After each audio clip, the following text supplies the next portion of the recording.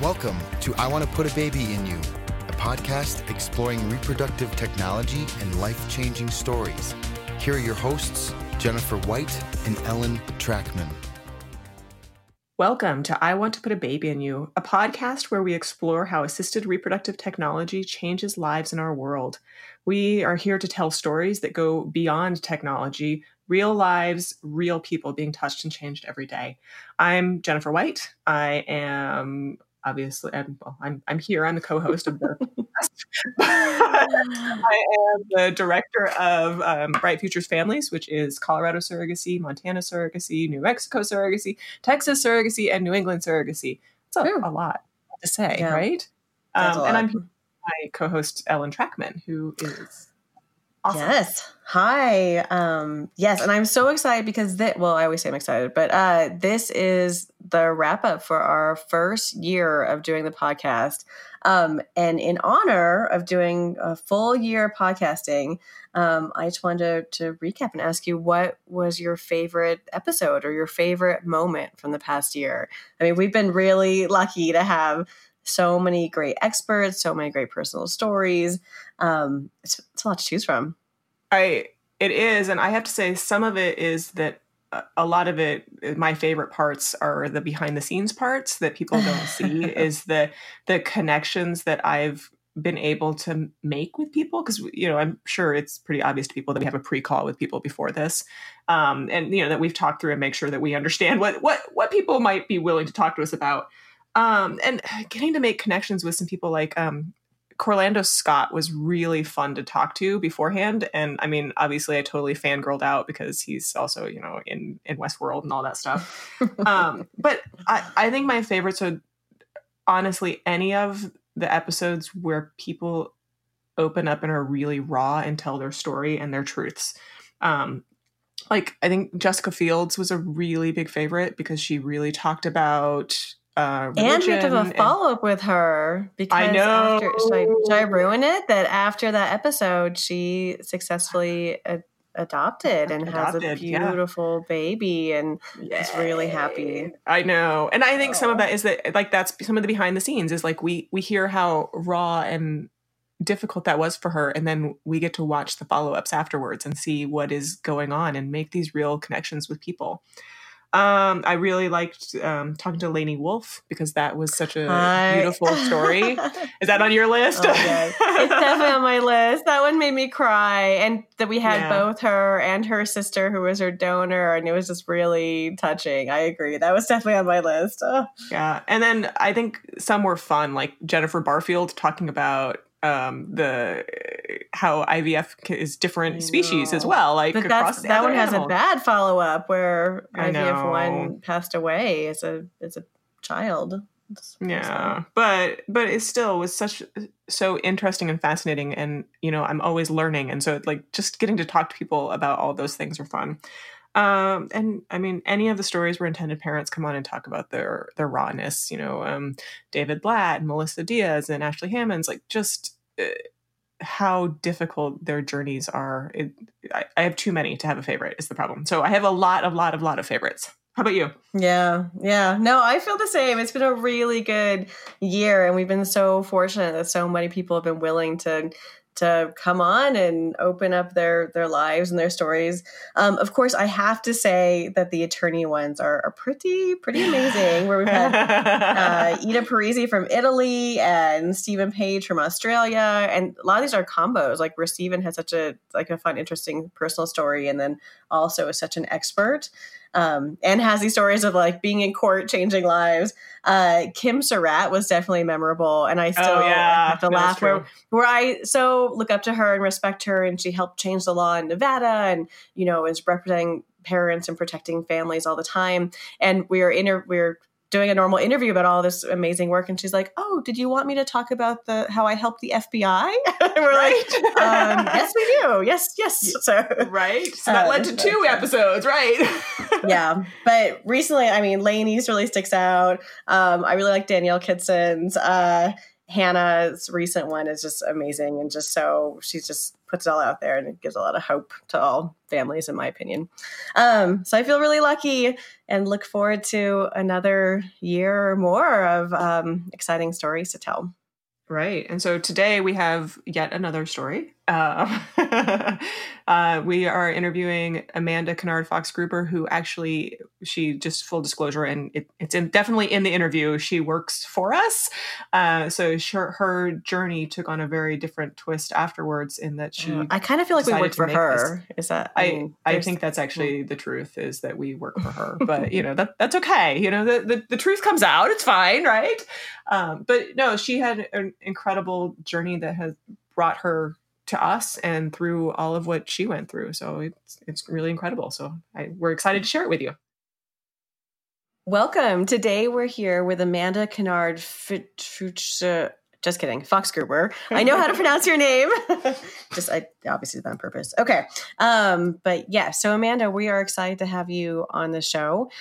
You personally have a great and amazing story about your life intersecting with surrogacy, both being a surrogate yourself and to ruin the ending, the spoiler, that you now work with us. You work with Jennifer and myself, and you are the business manager of Colorado Surrogacy, among other amazing things that you do, and kind of run the show and make everything not kind smoothly. Not kind of. She does run the show. Completely run the show. Most and days. You're like the magic of why people get their lucky socks before transfers, and get to all the special things that makes it clear that they're really thought of, which we are thinking of them, but you make them know that. Just fantastic. But so we're happy to have you on the show to talk about your experience. I think it's something unique from a lot of others, and is definitely an interesting story. So before we start, tell us about yourself. Like generally, when you say, "Hi, I'm Amanda," where do you start with? That's a really good question. Long walks on the beach. Right? Everybody thinks I'm a redhead, and I'm not. I thought you were a redhead. I did too. No, my hair is dark brown. I mean, I dye it regularly, so it maybe it's like turns your color. fiery personality makes us think that you're a redhead. Yeah, or the freckles. And my sister is a very spilled redhead. That secret to the world. Yes, so everybody thinks I should be a redhead. I am not. I have 2 young children, 2 young boys that are crazy. I will be married 10 years this year. Congratulations. Yes. And I'm also a sign language interpreter, which is weird and crazy for some people. I mean, I think that gives us a leg up for if there's any intended parents or gestational carriers out there who want their agency to be fluent in American Sign Language. We have that bonus right there. Right. We have Amanda. Actually, it hasn't come up yet. Been but to events, and there available. have been people who speak who need an interpreter, and Amanda has been very interestingly stepped in, and especially because some terms don't translate as easily, so it's been fun to watch her sometimes at events. Yes, correct. I use it at events quite a bit, so just because I can speak directly to people, but yes. Right. I think we also have someone who speaks Hungarian, if anyone happens to need that. We do have that too. Yes. Yes. Because that is also very random, and that is not me. Right. Okay, so go on. So you're a American Sign Language interpreter. Yeah, I don't know what else. I grew up in New Mexico, which so did Jen and Ellen. Coincidence. Amazing. Right. Random coincidence. And then moved to Colorado for college. So I've technically only lived in New Mexico and Colorado. And that's about it. Okay. Awesome. So how did you get into the idea or even the thoughts about surrogacy? Where did that come from in your life? So my sister, when she was very young, when she was 18 months old, was diagnosed with cancer and had the cancer removed, but then had chemo and radiation, which in turn damaged her heart, damaged her backbone.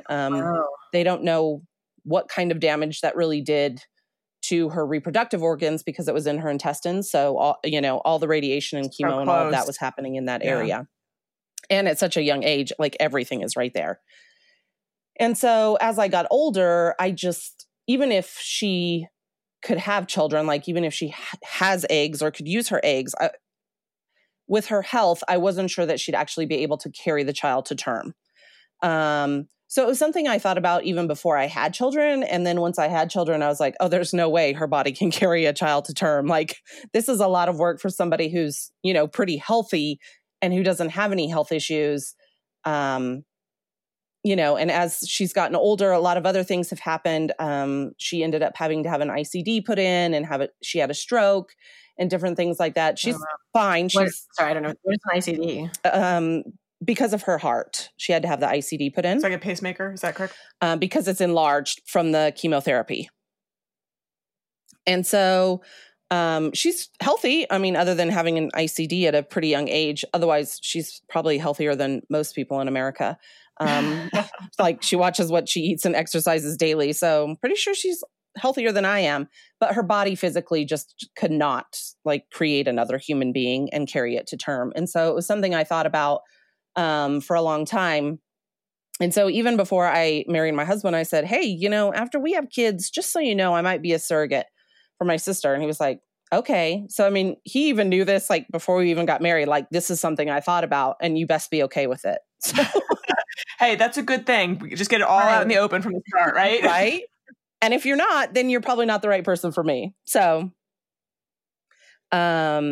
yeah, so that's kind of what got me thinking about it and kind of in the process of, okay, so what do you do about this and all of that? Eventually, my sister and her husband decided that due to my sister's health concerns and different things, they are not sure that she even has eggs or could get eggs. They also don't think that with her health situation that it would be good to do the hormones and stuff in order to harvest the eggs. And so they decided that surrogacy, even if they needed an egg donor, was probably just not the best option for them. They're not even sure they want to have kids, but if they did, it would be, they adopt kids or they don't know this. Well, they do kind of know this, but they'll just get my kids for a couple months in the summer, every summer. We'll just make sure that they have the experience still every now and then. Right. That's a good way to do it. And he travels a lot too. So between her health and his job and him traveling a lot, it's really hard, to know that it's a lot of work to take care of children. So at this point, they've just made the choice not to have children. So. Got it. Okay. So they've made that choice. Yeah. Right. So then, I mean, obviously the spoiler alert is that you were a surrogate at some point. So how did you get there? Where did your path take you? Right. So eventually my sister and my brother-in-law had talked to me about it, and then they had kind of backed off. And as I was singing to one child, pregnant with another child one night, I was looking on Facebook, and one of my dear friends from college, I knew that they were pregnant. She was pretty close as far as pregnancy in weeks as I was, maybe a couple weeks off. But I, was rocking one child, pregnant with another, and looked and saw that they had lost their child at 22 weeks. And my heart just sank. In that moment, I couldn't imagine that happening. That's worst case scenario. So, you just kind of let that sink in. You send your condolences. And then a few months later, they posted that they were looking for a surrogate. So honestly, I prayed about it. I talked to my sister to make sure she was really serious about not wanting this to happen anytime soon, because obviously I would be dedicated to somebody else. I talked to my husband. We, I just kind of sat on it for a while, honestly, and was like, okay, is this really something I'm supposed to do? And you were also still pregnant, right? No. So I think by the time they had asked for a surrogate, I had already given birth. So it was, I can't remember exactly, all that starts to really kind of smear together. But I had already had my youngest child at that time. So, yeah. So I was like, let me think about this. I was just kind of thinking about it, stewing to myself, talking to friends about it, that kind of thing. And I responded back to him and said, hey, I think I would like to be your surrogate. And he responded, great, I'll have the clinic contact you. And they contacted me and sent me this insanely long application package. Wow. And they told me later they honestly didn't even expect me to return that back to them. Wow. Like to ever turn anything back. So that's interesting. So you think it would be like this big moment of you offering and them saying, okay, but actually they're more like, oh, okay, well, we'll see. Like not thinking you're serious maybe. Well, and that's because they had already had a relative of theirs try to be a surrogate for them, and that fell through. And so they already kind of knew that this process takes a lot. I mean, at least the beginning stages as far as application and screening and psych and all that. And so they were like, yeah, she doesn't know what she's getting into, or maybe she's not real serious. Sure, try this. And you filled it all out and returned it. Is that? I filled it all out and I returned it. And I'm sorry, since I know you really well, you did it within. Did you wait more than an hour to finish it, or I mean, I did. I actually took quite a while to fill it out. Only because I really wanted to make sure like this was something I wanted to do, especially when you're filling all that out. There's lots of questions. Also because it was an independent match. It was friends of mine. We did not use an agency. I was using the clinic's like general application form, which means like every egg donor, every person who goes through their clinic. Oh yeah. And so some of the questions I was like, I don't even know how to fill this out. I don't even know what they're asking. Like it's asking about your genetic makeup because it's for donors. Yes. Right. And I was like, I have no idea. That's the reason why I'm not an egg donor. I couldn't answer half these questions. I have no clue. And so that part took me a little while too. Plus I needed to like ask my mom and my parents questions and stuff as well. But it did take me a little while. I definitely did not rush through that process, which is kind of funny because the rest of the process went pretty quickly. So I got through that and they were like, great. Now we're going to bring you in, of course, obviously, depending on my cycle. Okay, great. Your next cycle is, okay, let's fly you in. And I was like, but wait, that's in like 2 weeks. I have to get work off and stuff. Like I have to make sure my kids have childcare. Right. I have 2 young kids. Right. So, oddly enough, imagine that Amanda made it work. As she always does. Right. So I made it there.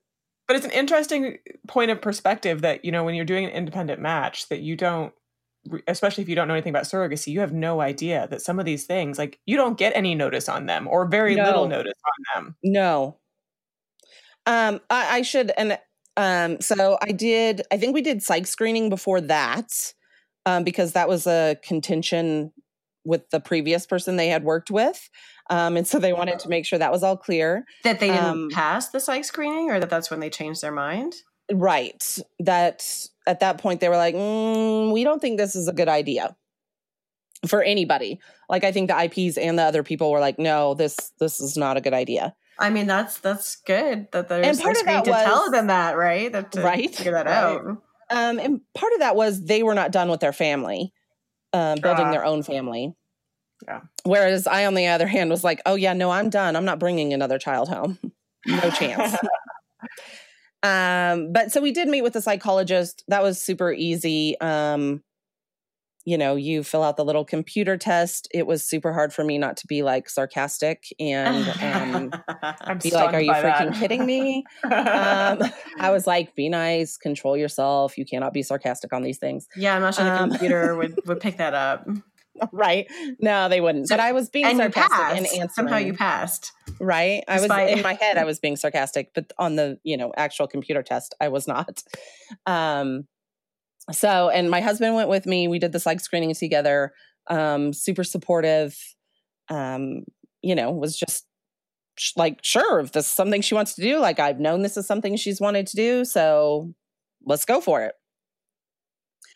So flew down there for my screening. All of that seemed to go well, other than I have very, very tiny veins that are super hard to find. And so,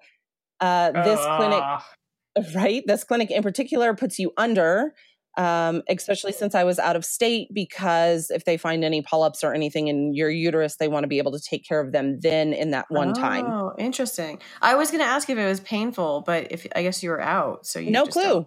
Yeah. I have no idea. I did not have any polyps. Did they tell you before you were going that they were going to put you under? Yeah, I knew before I went that they were going to put me under. Okay. So I actually had to stay an extra day after the procedure because of the anesthesia. And you had to bring a companion then also, right? No, I did not. Only because your friends were there. Right, they were there. Yep. That's right. And they drove me everywhere and brought me food and did whatever I asked. So right. They were your companion, right? Okay. They were my companion, yes. Okay. And the intended mother is super sweet. I mean, and she wanted to be there every step of the way anyways, like as if she had to go. I mean, she did IVF to even be pregnant with their other child. And so she knew, the process going into it. So she wanted to be there every step of the way. So she was definitely there with me and drove me and, went to wherever I wanted to eat and went and got me food and whatever. So, yeah, so they put me under. So I don't know. I didn't feel anything. Honestly, the IV prick was probably the worst because there again, they couldn't find a vein and I had a giant bruise on my arm the next day. But other than that, I didn't have any polyps. My uterus apparently was beautiful. And you're beautiful inside and out. And outside. It's always good to get that assessment, right? In the moment, I thought, that is the weirdest thing anybody has ever said to me. Because I was like, thank you. I don't, what do you say to that after you're like, when you're coming out of anesthesia? I don't know. And they had mapped out where they wanted to put the embryos. Everything looked great. So all was well. Off to legal we went. Okay. How was legal? That's my favorite part. That's favorite part. Right? In hindsight, had I only known Ellen earlier. So legal, there again, we did not have an agency. So the clinic suggested this lawyer to us. We were like, oh, okay, great. And I was like, don't we need our own? The clinic is like, oh, no, you can just use this one. When I asked the lawyer, hey, isn't it better if we have our own? Oh, no. You can just sign this waiver and then I can be the lawyer for both of you. Oh. Except that she wasn't your lawyer, right? Like you were just unrepresented. Right. Technically. Well, I know that now. Then I had no idea, so I think what's hard for me and part of the reason why I work for an agency looking back is who are you supposed to believe? Like the clinic told me it was okay. This lawyer, who's also apparently a doctor, told me it was okay. Who am I supposed to believe? And there again, I have IPs who obviously did an independent journey, who are putting a lot of money into this, who I'm trying to save them money, saying you need to spend another thousands of, couple $1,000s on a lawyer. Like it puts you in a really bad situation. Yeah. And that's hard. I mean, there's norms in certain areas that aren't the same other places where there's certain protections in place. And some states have statutes that, mandate that you have independent legal representation on either side. But so many states don't have any requirements. So it's just kind of what people tell you you're supposed to do and you're trusting them. Right. And apparently trusting the wrong people. I know now, but obviously had no clue then. And in that moment too, like I hadn't really connected like with anybody on Facebook, or I didn't know anybody who had been a surrogate. Like I didn't have any other resources than that. So I sadly just went along with it. So in general, though, the legal process, other than picking a horrible lawyer, which the story gets worse, but the original contract was pretty easy. I mean, we were friends, so we pretty much agreed on what needed to happen and what we wanted in the contract, or if I did not want something in there, it was taken out, that kind of thing. But it still was a very super... You were compensated, though, right? I mean, it wasn't like you did this completely 100% altruistically. Correct. Okay. Compensated very slightly. Yeah, no, Yes. Yeah, no, but not free. It wasn't free. So, I mean, we all agreed on those things, together and kind of went through the contract together and would send back revisions and that kind of thing. So, I mean, it didn't seem like it was that difficult. In hindsight, though, I totally wish I would have had my own representation and somebody being like, no, that's weird. I mean, at least you were reading it and sending, your thoughts back. You weren't just right, as opposed to just signing what was handed. Yeah. Oh, yeah. No, I definitely read every single line. Like there were some things that I was like, no, you're taking this out or I'm not doing it. So, and even looking back, there are probably other things that I should have fought, but you also feel like when you're fighting for yourself, I don't want to make 500 requests. I only want to make 10 or, like you feel kind of guilty. So that was definitely a struggle. I wish I would have had somebody in my corner that could have fought for me or at least said, hey, I think you should say this. Who would have told you it's okay to make 500 requests? Yeah. Exactly. Right. Exactly. Or even told me they were unreasonable, but I didn't even have that, Right. Like, Amanda, that's stupid. You shouldn't put that in there. But that would have been fine too, but I didn't even have that. So, yeah. So you signed this agreement. Go ahead. Yes. Yep. So we signed the agreement. Transfer happened pretty quickly after that, in February. I can't even tell you what year because I've totally lost track of my years. But she is 2, going to be 3 this year. So it was a double embryo transfer. Yes. So 1 boy, 1 girl, double embryo transfer. It was their best 2 embryos. Yeah. And you had thought that you were ready to carry twins, to do the multiples pregnancy. Yes. I mean, in hindsight, I don't think I really knew what I was signing myself up for. Only because I've now seen it in real life. Right. But I was aware. I knew like the possibility that it could be twins. It's not like I'm a super tiny petite person or, super short. So my pregnancies were fairly easy. So I figured, I probably could handle twins. Not that was something I ever really wanted. Because it's a podcast, I'll just describe Amanda is quite tall. I'll say that. Right. Yes. So, I mean, as far as like my body structure, I wasn't worried about it being like harmful or, super scary. I mean, it is just because it's twins, but I also felt comfortable that if I had to do it, I could. So. Okay. So the transfer went really well. I, was there. I was on bed rest for a couple of days. I flew home. Everything seemed super fine. I got my 2 HCG tests. The numbers were fantastic. They were so fantastic at one point, we weren't sure if it was a singleton or twins. Guessing game. Yep. It was a guessing game there for a while. Yes. Shortly after the second HCG and positive test, I was actually at work one day and felt a gush and panicked. I was a sign language interpreter at that moment, so I had to be like, I'm sorry, can you please excuse me? And I had started bleeding and freaked out because what do you do? Am I miscarrying? I mean, I've never experienced this before. I don't have a clue what's going on. I mean, I didn't even spot with my own children. I shouldn't say that. I did, but like ever so slightly that you would hardly even notice. And this was definitely noticeable. So I called my doctor. I got in for an ultrasound that day. Obviously this was super early, so there wouldn't even be a heartbeat. I went in. They did an ultrasound. The bleeding had obviously just did one big gush and then was done and had subsided quite a bit, even by the time I had the ultrasound later that afternoon. And as I was laying there, I don't even know if I've ever told anybody this, but as I was laying there on the table, the ultrasound tech could not even find that I was even pregnant. And of course, your heart just sinks. And I was like, you see nothing? Absolutely nothing? Well, there again, I have this beautiful, apparently long uterus where they had put the embryos obviously way back there.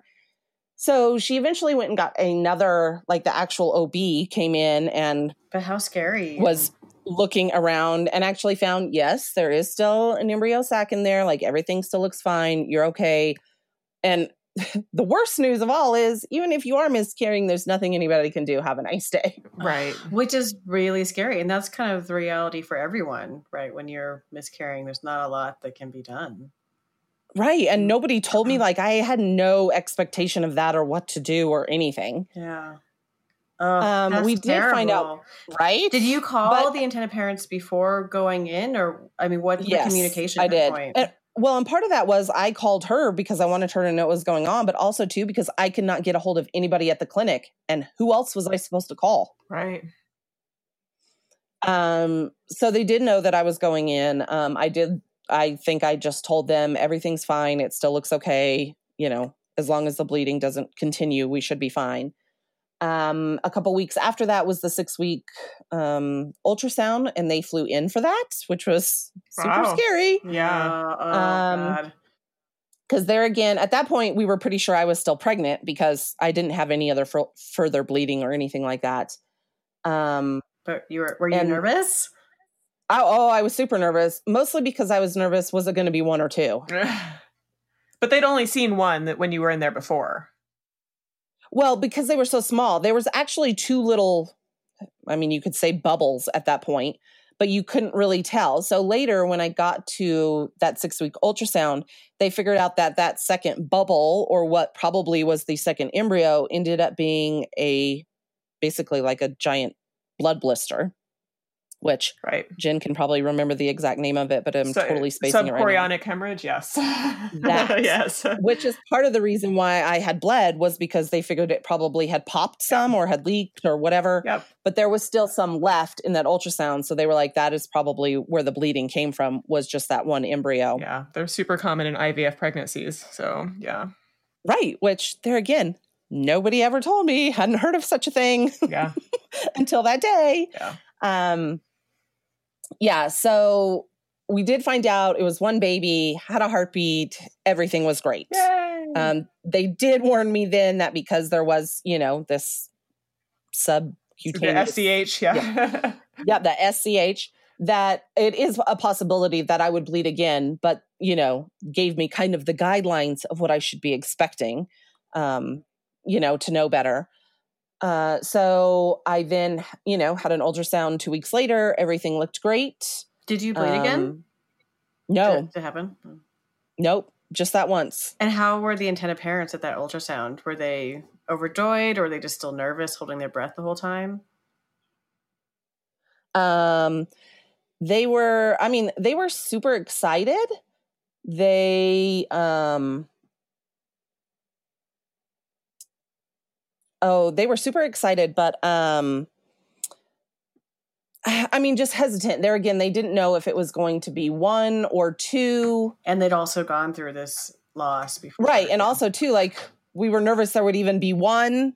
At that point, we were pretty sure there would be 1, because I didn't have any other bleeding or any other cramps or anything after that one incident. So, but it's still, I think they were excited and anxious and nervous and well, and I think when you lose a pregnancy at 22 weeks, your fear is it's going to happen again. So I can definitely understand that they would probably be very reserved in their excitement early on there. Right. And that was just it too. They were always cautiously excited, I guess. Yeah. Yeah. I don't know a better way to say that. Right. So, but I'm sure at this point, I assume you went through kind of typical, the clinic releases you go back to your regular OB.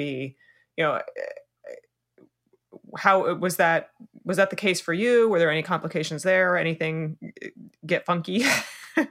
No, from then on out, it was pretty smooth sailing. I weaned off meds. Everything was great. I continued on pretty much like a normal pregnancy. Yay, good. And then the greatest attorney in all of Colorado stepped in for you, right? Right? So funny enough, Tell me about that. That sounds like a good story. So at about 20 weeks, I was like, isn't there something that's supposed to be happening? So that they can be the parents? Let me go back and read the contract. And I read through and it was at about this time, they're supposed to do such and such paperwork. And I contacted the intended parents and I was like, hey, have you been in contact with your lawyer? Because you might want to start getting the paperwork ready. This is why we love you. You're the one who's like, wait, should we be doing something? And right? I'm like, hello, I'm pregnant with your child and I'm having to tell you. Yes, that's exactly how it goes. And so they contacted several times, tried to contact the lawyer several times. Mind you, I also figured out in this contacting, like they were supposed to have a will done and all this other stuff that was also supposed to be done as part of the legal contract. And it was not done. Because this lawyer was supposed to be doing all this stuff and did nothing after the contract, basically. So eventually they gave up after like 2 or 3 weeks of trying to get this process started and contacted, I think they just looked up online, like reproductive lawyers in Colorado. Yes, And SEO, yay, right, online. Right. They typed in awesomest attorney in Colorado, and you right. Right? No. Except I didn't represent them, so. Oh, wait. Okay, never mind. So they like second awesomest attorney. Right. So they did choose somebody else, and then they gave me names of 2 lawyers that they were like, hey, these are other people that we contacted that we really like. But at this point, they realized they needed 2 attorneys at this point, right? Oh, no. Well, the reason they realized is because their new attorney told them, I will not represent you unless your gestational carrier also has an attorney. Major props to her. Mm-hmm. Yeah, exactly. Yeah. Hallelujah. Right. Somebody smart enough to be like, no, I'm not doing that. Right. And so they gave me 2 names. I contacted both lawyers. Ellen happened to be the one who like emailed me back promptly. Ooh. I'm not even sure, honestly, that the other lawyer ever even emailed me. Yes, that's how I won. Emailing back first. Yay! Right? So I was like, great, as long as I have representation, like, and you're the right kind of lawyer, like, let's go for it. Because this is already like 10 steps up for me, right? Yeah, exactly. So at that point, I think Ellen actually said to me, your contract is not very good. I don't know. It might have even been, I'm not even sure it's valid. Oh. In the state of Colorado. And I was like, that's great. At this point, I think at that point, I was already like 26, 27 weeks, 28. I don't know. I was starting to get up there and I was like, that's great. I can't go back and fix that. If we need to fix that, great. But at this point, can we just please get the paperwork done for them to be parents? Because I'm not taking this child home. It is not my child. I do not want to take her home. She needs to go with her family. So they were great about that. Ellen was even so fantastic. I think I called her one day sobbing, because I was crazy pregnant lady. I think the pre-birth order had already been filed, and I called her in tears because I was like, they don't even want to pay me the tiny little amount that they wanted to pay me because they're saying something in the contract this way, and I interpret it this way, and I don't know what to do. Like, she was like, okay, I will call their lawyer. We will talk about this. We'll get this handled. Oh, wow. I sound really nice. Yes, you are actually. You were super nice. And you were actually, I know you were like hauling kids around and doing stuff at the time, but you still were like, I will take care of this. And so luckily enough, she did. Luckily enough for me. So we got it all straightened out eventually. And baby was born. Everything seemed great. Well, before that, I don't know if you want to talk about this, but one of the things that stood out to me was your insurance. Do you want to talk about that? Oh, yeah. So another thing that nobody ever told me or talked to me about was that my insurance could have a lien on it, or that they could seek basically compensation from me or reimbursement from me for medical expenses, which I had no idea about until, I actually had my own representation. I mean, that's one of the big areas that when I work with independent matches, I'm like, you need to talk to an insurance specialist because it's scary. There's a lot of liability for both sides if there isn't the coverage that you expect in place. Right. Well, and there again, I was believing my doctor's office and them saying, oh yeah, we've seen surrogates before. No big deal. There's no big deal for them to treat you. That's just right. No, and they have no idea. Like if they have backup insurance or other thing, you don't know, or they're doing altruistically. Who knows? Right. Right. Yeah. So definitely something you should really know and pay attention to and get your insurance reviewed and know where it stands as far as surrogacy and if it's covered and if your state has like laws or codes that they use specific for surrogacy, all of that fun stuff. And they were paying you directly. So there was no escrow either. So when you were going back and forth and panicking about that money, like you really had no assurance. It was just literally, if they didn't write the check, you weren't going to get it. Wow. Yep. Okay. Yes. And honestly, on most of these things, because I didn't have escrow, I paid them out of my pocket first, and then I would get a PayPal payment from them after,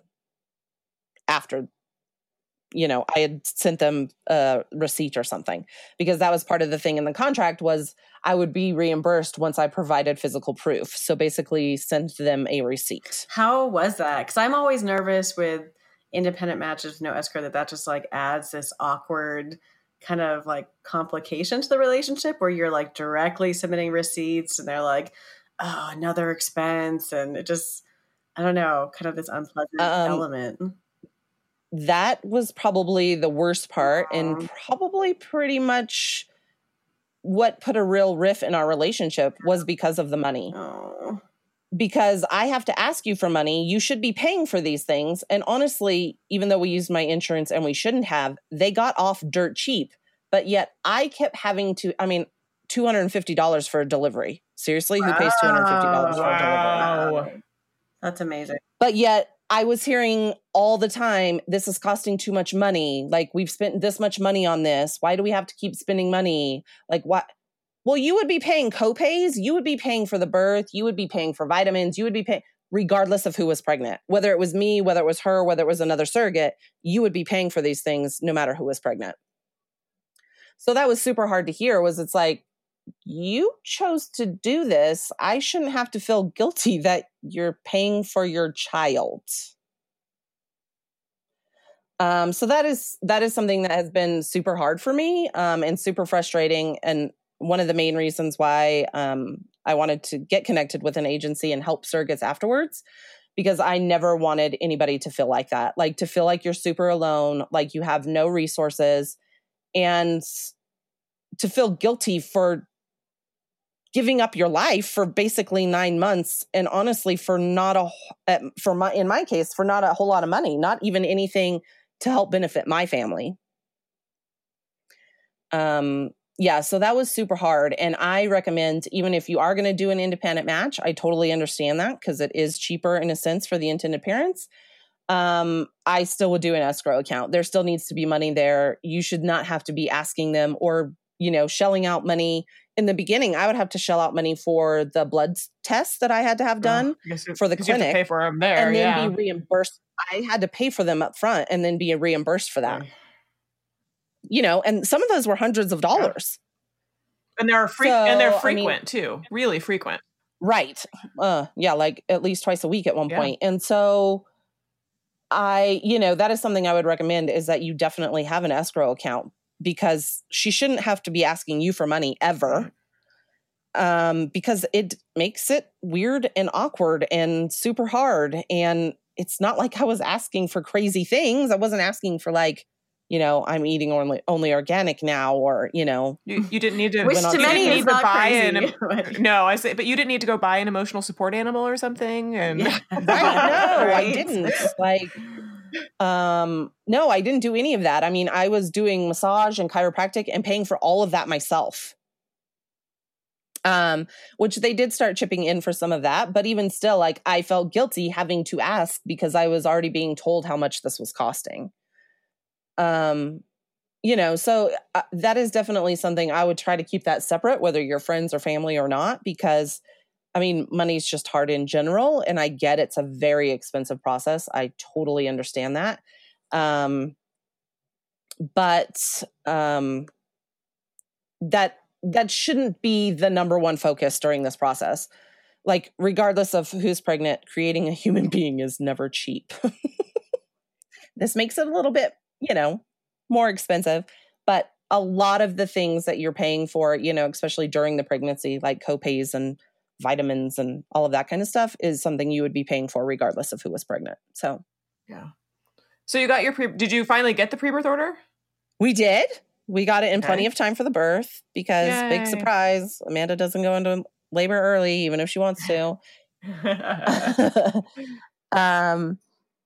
But we did. We got it in plenty of time. The intended parents made it to town. They were there for the birth. Yeah. Everything seemed to go smoothly. She came out. How was that? Was that weird having kind of like not just your husband in the room and doctors? You having other people who are the parents to this child you're giving birth to? Right. I mean, once you've given birth, there's so many people in the room sometimes that you don't even know. I guess you just don't. I just didn't care at that point. Sure. I also really went into this wanting to do it unmedicated. And to not have an epidural. So I was very clear about how I wanted things to be. Wow. At that point, because I felt like that was all I could control.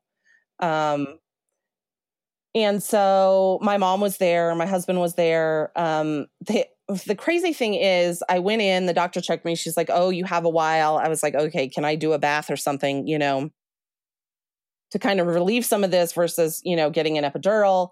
So the doctor's like, "Oh, you have a while to go." So a social worker came in and took the intended parents and was asking them, I don't know, questions, whatever, having a conversation out in the hall.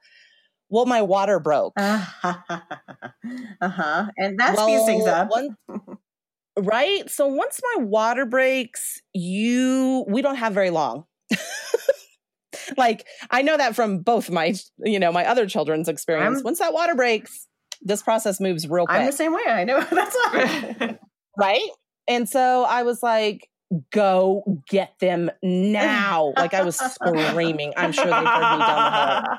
But that's kind of sweet that, like, in the midst of this, you're concerned about having them there for the birth, not just like the excruciating pain and.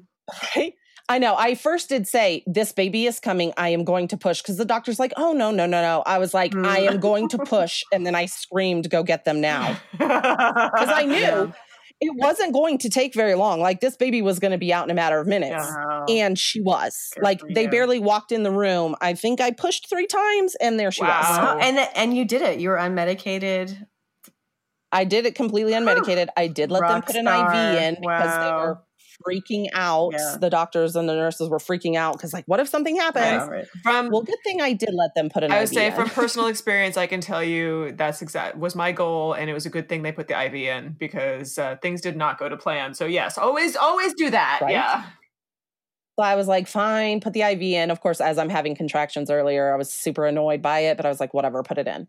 So I will just tell you, sorry, I know this is your story, sorry, but with my third, they did not get an IV in because I was resistant of it. And when they did ultimately knock me out, I think like the millions of stabs in my arm were like, because they didn't have me eating or drinking for whatever number of hours. So I think it just made things worse. But I remember being in the OR and them like saying, "Get her out." And I had no IV and they were like stabbing my arm to do it. Right. So even if you don't want an epidural, okay, get an IV. Right. Okay. Should have done that. Anyway, all right. Okay. So anyway, why was it a good thing that I got that IV in there? Because my placenta would not come out. Oh. So it had been 30 minutes and the doctor looks at me and goes, "I think we need to go to the OR. Do you want me to knock you out? Because I know you wanted to do this unmedicated." I was like, I had the baby. That was unmedicated. Yeah, that was the part. IV in, knock me out. Like, general anesthetic that you're putting in my arm versus an epidural is very different. Right? Yes, knock me out. Okay. Yes. So they, she's like, everything's okay right now, but, you can typically lose a lot of blood, especially if the placenta won't release. And so the last thing I remember is rolling into the OR in the delivery section, and she is sternly saying to the anesthesiologist, "You need to put her out now. She is bleeding." Oh my God. And that's the last thing I remember. That's scary. Right? So I woke up very groggy, not realizing that it had maybe been, I don't know, like 30 minutes or something from what it was apparently not a very long time, but I felt like it had been hours and hours and hours. Like, I thought it had been like 4 or 5 hours. It had not. Wow. So as I'm sitting there with my oxygen still on and trying to, come out of anesthesia, and am I alive? Like, how much blood did I lose? What the heck is going on? Yeah. My intended parents were very concerned as well, especially considering the situation with the loss of the baby at 22 weeks. The intended mother also almost died because of the situation. So she was super concerned about me. They had already got a room in, like the birth center with the baby. And they actually brought the baby like minutes after I got out of surgery, brought the baby down to see me. And they wanted to let me know that she was okay, because I kept asking, when I was going through my stuff, is she okay? Is everything okay with her? Like, we can figure out me, but is everything okay with her? So they were very, cautious to bring her down and make sure she is okay. She's fine. She's doing good. So, I lost a lot of blood. Luckily, the, doctor was like, you are one of the 98% that have more blood than anybody else. And so we did not have to give you a transfusion. Wow. She's like, anybody else? Beautiful uterus, right? extra blood. I know. She's like, anybody else we would have had to give like extra blood to. They would be on iron and all sorts of different things. I did not have to do any of that. Luckily, it definitely did take my body longer to recuperate because I had lost so much blood. They did keep me in the hospital a little bit longer, just because there were times where I'd get kind of lightheaded and feel kind of woozy, just as my body was trying to catch up. So other than that, though, the baby actually went home before I did. So they left the hospital before I did. Wow. Oh. Did they stay locally, or did they flew home? No, they drove. So they immediately drove back home. Yeah. And some of that was they wanted to get there for their pediatrician appointment and all of that kind of fun stuff. So, right. That makes sense. So, and do you still see them then sometimes? Yes. So I have seen them since. They have family that lives kind of here and there and everywhere. So if they come through the Denver area, they try to stop and see us, or we try to get together when they're around. They have an app that they do pictures and stuff on for their family. And so I'm part of that app. So I see those pictures and stuff all the time, of them together and her and, just daily activities that you send everybody, random pictures of. Right. So. Oh, that's awesome. So then, okay. So after that, then I'm actually just curious because I don't know what your mental mindset was when you reached out to us. So what made you decide to pursue working with surrogacy? Right. So the only person there again that I felt like I trusted and that would possibly know of resources and ways I could help was Ellen. Right. I'm really flattered by this. And so it probably wasn't 2 or 3 months after I'd had the baby. I don't think it was very long at all. And I called and was like, hey, kind of my situation. It was a horrible experience in some ways. And I don't want people, to feel alone and to not have the resources and not be able to ask the questions. So do you know of anywhere I could connect with other surrogates or other ways, I could get involved in this process? And Ellen says, well, actually, my sister and I just started an agency. Would you be interested in anything? I think we might be looking, for somebody to maybe do some office work or something. I don't know, random like that. What do you think? I know. And I was like, oh, okay. Sure. I'll, do you have an email or something? And, that specifically that you want me to email a resume or anything to? And she's like, yeah, sure. Just email it, to my Lawson or email. So I was like, okay, great.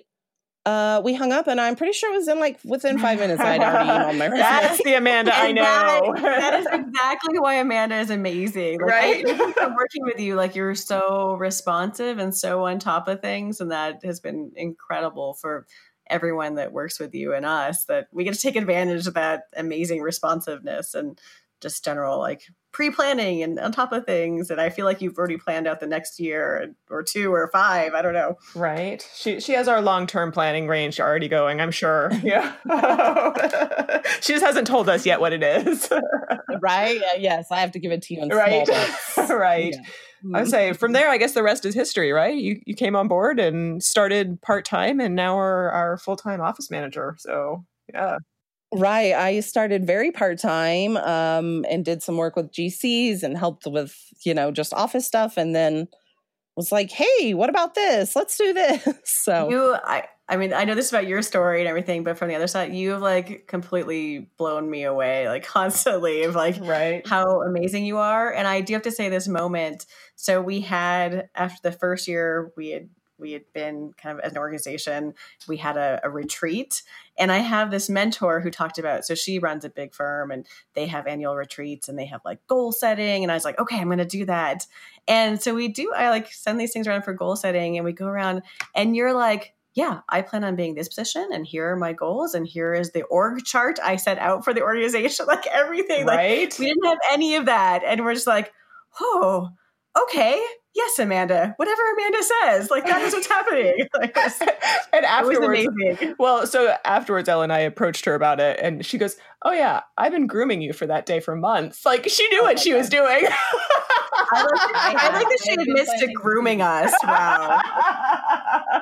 I already knew that you could not just approach Jen and Ellen with, hey, like, let's try this. And you get a yes. No, the answer always starts with no. That's right. That's always my first answer. It's always no. I don't know. Mine's like, okay, whatever.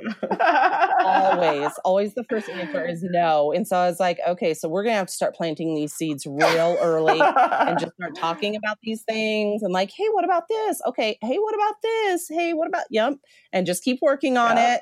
Yes, she knows me. I had already figured out that pattern. She knows me. It's all right. What are we being groomed for right now? I'm just curious. Can you tell? Know. I don't know that we want that announced to the world, whatever it is. I totally missed your question. I didn't even know what are you currently grooming us for at the moment? Which we don't know about yet. I don't know.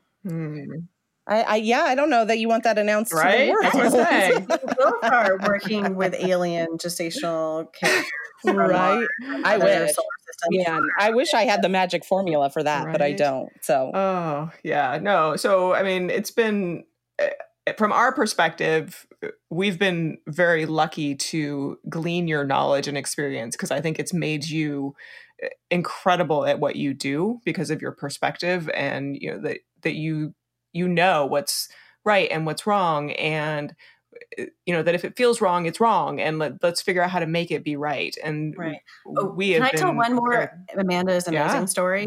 So, yes. I mean, you are incredible, and you're just like, we can't survive without you, is my currently thinking. But we had this situation where a gestational carrier was trying to do her injections, and I think the situation was she was sent the wrong gauge needle. But she was like trying over and over again, and like in tears that she couldn't. It was like a Sunday night, and it was it was like a weird time. And we, you personally like got on the phone with her and like talked her through like different techniques and different methods, and like you were like, you've been through it, and you were so calm, and you were like the amazing person to help her get through that. And that was I was so incredible, and something that Jen and I just don't have the experience or tools or amazingness that you have to do that for someone. I think some of it is too, like for you to be a gestational carrier, your automatic thought is like, and you're doing this for somebody else, so you don't want to hurt them. You don't want to cause anything like bad to happen for them or for the baby. Like you want this to be the best experience. And in most cases that they've experienced some kind of trauma or loss. And so you want the best situation for them. So automatically when something like that happens, and I've seen this happen with numerous carriers, even myself, it's like, well, what did I do wrong? Well, did I mess this up? Well, how can I fix this? And we automatically blame ourselves or, feel guilty that we did something wrong or that something bad happened when, yes, sometimes that is the case. We are still human. We still can screw things up. But most of the time it's just, no, you're okay. Take a deep breath. You didn't do anything wrong. Let's try this again this way, or let's try it that way. Or what about this? What about that? And just trying different things and, kind of working through the process, because most of the time it isn't our fault. But you feel this sense of like guilt and responsibility. And so it automatically comes down to that. And then, we let our minds run away and we worry about crazy things. And so I think just, that's why I love working for an agency and having that resource for gestational carriers is I'm always like, yes, call me. I don't care what time of day or night it is, whatever. I might have to tell my children to be quiet. But, we all tell our children that in the background. It's fine. Right? But I'm like, please call me. I would rather you call me and we talk through this and figure out something. Like, it probably isn't your fault. So let's work through this and figure out what to do, so it isn't your fault. And sometimes bad things just happen and it sucks. But, I hate for people to feel like they need to blame themselves for something that happened, when in reality, it's probably like something simple like you weren't given the right size gauge needle in order to draw this product from, the vial, or, have you tried doing this instead of that or whatever. So it just helps people not feel so alone. Yeah. Exactly. Yeah. Oh, thank you so much for sharing your story. It's fun for us to get to hear the whole perspective of it, because I think we always hear bits and pieces of it over time, but to put it all together in one large block is really excellent for us. So thank you so much. And for everything you do every day for other families. And for everything you do. Yes, exactly. For every family that we help. So we really appreciate it. Yes, I love them. I love this job. I love the two of you. I appreciate Right. I appreciate Ellen so much, because she really had to step outside of her box, I think, for me, and, scoop me up in a real bad situation, and took care of me. And Jen has definitely taken me under her wing and let me kind of, stomp on her parade at times. You're improving my parade. You're not stomping on my parade. So. You're improving my parade. That's all. So sometimes. Yes. I'm gonna clip this part of the podcast and keep it for later when you get married. No, excellent. And with that, we better end the interview. Thank you, Amanda. Thank you, guys. You have a wonderful day. Lesson of the day. I feel like Amanda gives all the lessons in there about how it's so important to have support and to use an agency. Generally is a good idea. I know. And I'm such an advocate of the independent journeys can work. I know, of course. You have to have some level of education and knowledge to do that. And it's hard because you just go in trusting that everything's going to be fine and you don't know what you don't know. I have to say that Amanda, to me, is a personal lesson about never knowing how the people in your lives will come into your life. And, I just think I'm doing my legal work and helping someone, and then they become a huge part of your life, and you're working together daily, and, you come to really be amazed and love this person.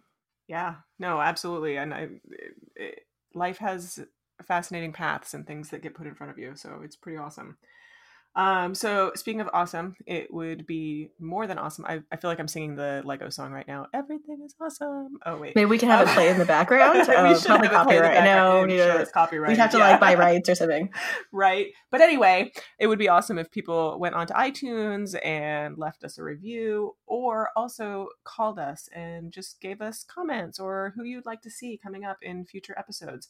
The number is 303-997-1903, and we love to hear from people. So any feedback, positive or negative, tell it, either way, we want to hear it. So thank you as always to Chris at Workard Studios, who makes us sound phenomenal and sometimes does it on a really short timeline. So we really, really appreciate his willingness to be patient with us and do wonderful things. But thank you most of all to all of you who have listened to us over the past year. We really appreciate it and are looking forward to our second year with you.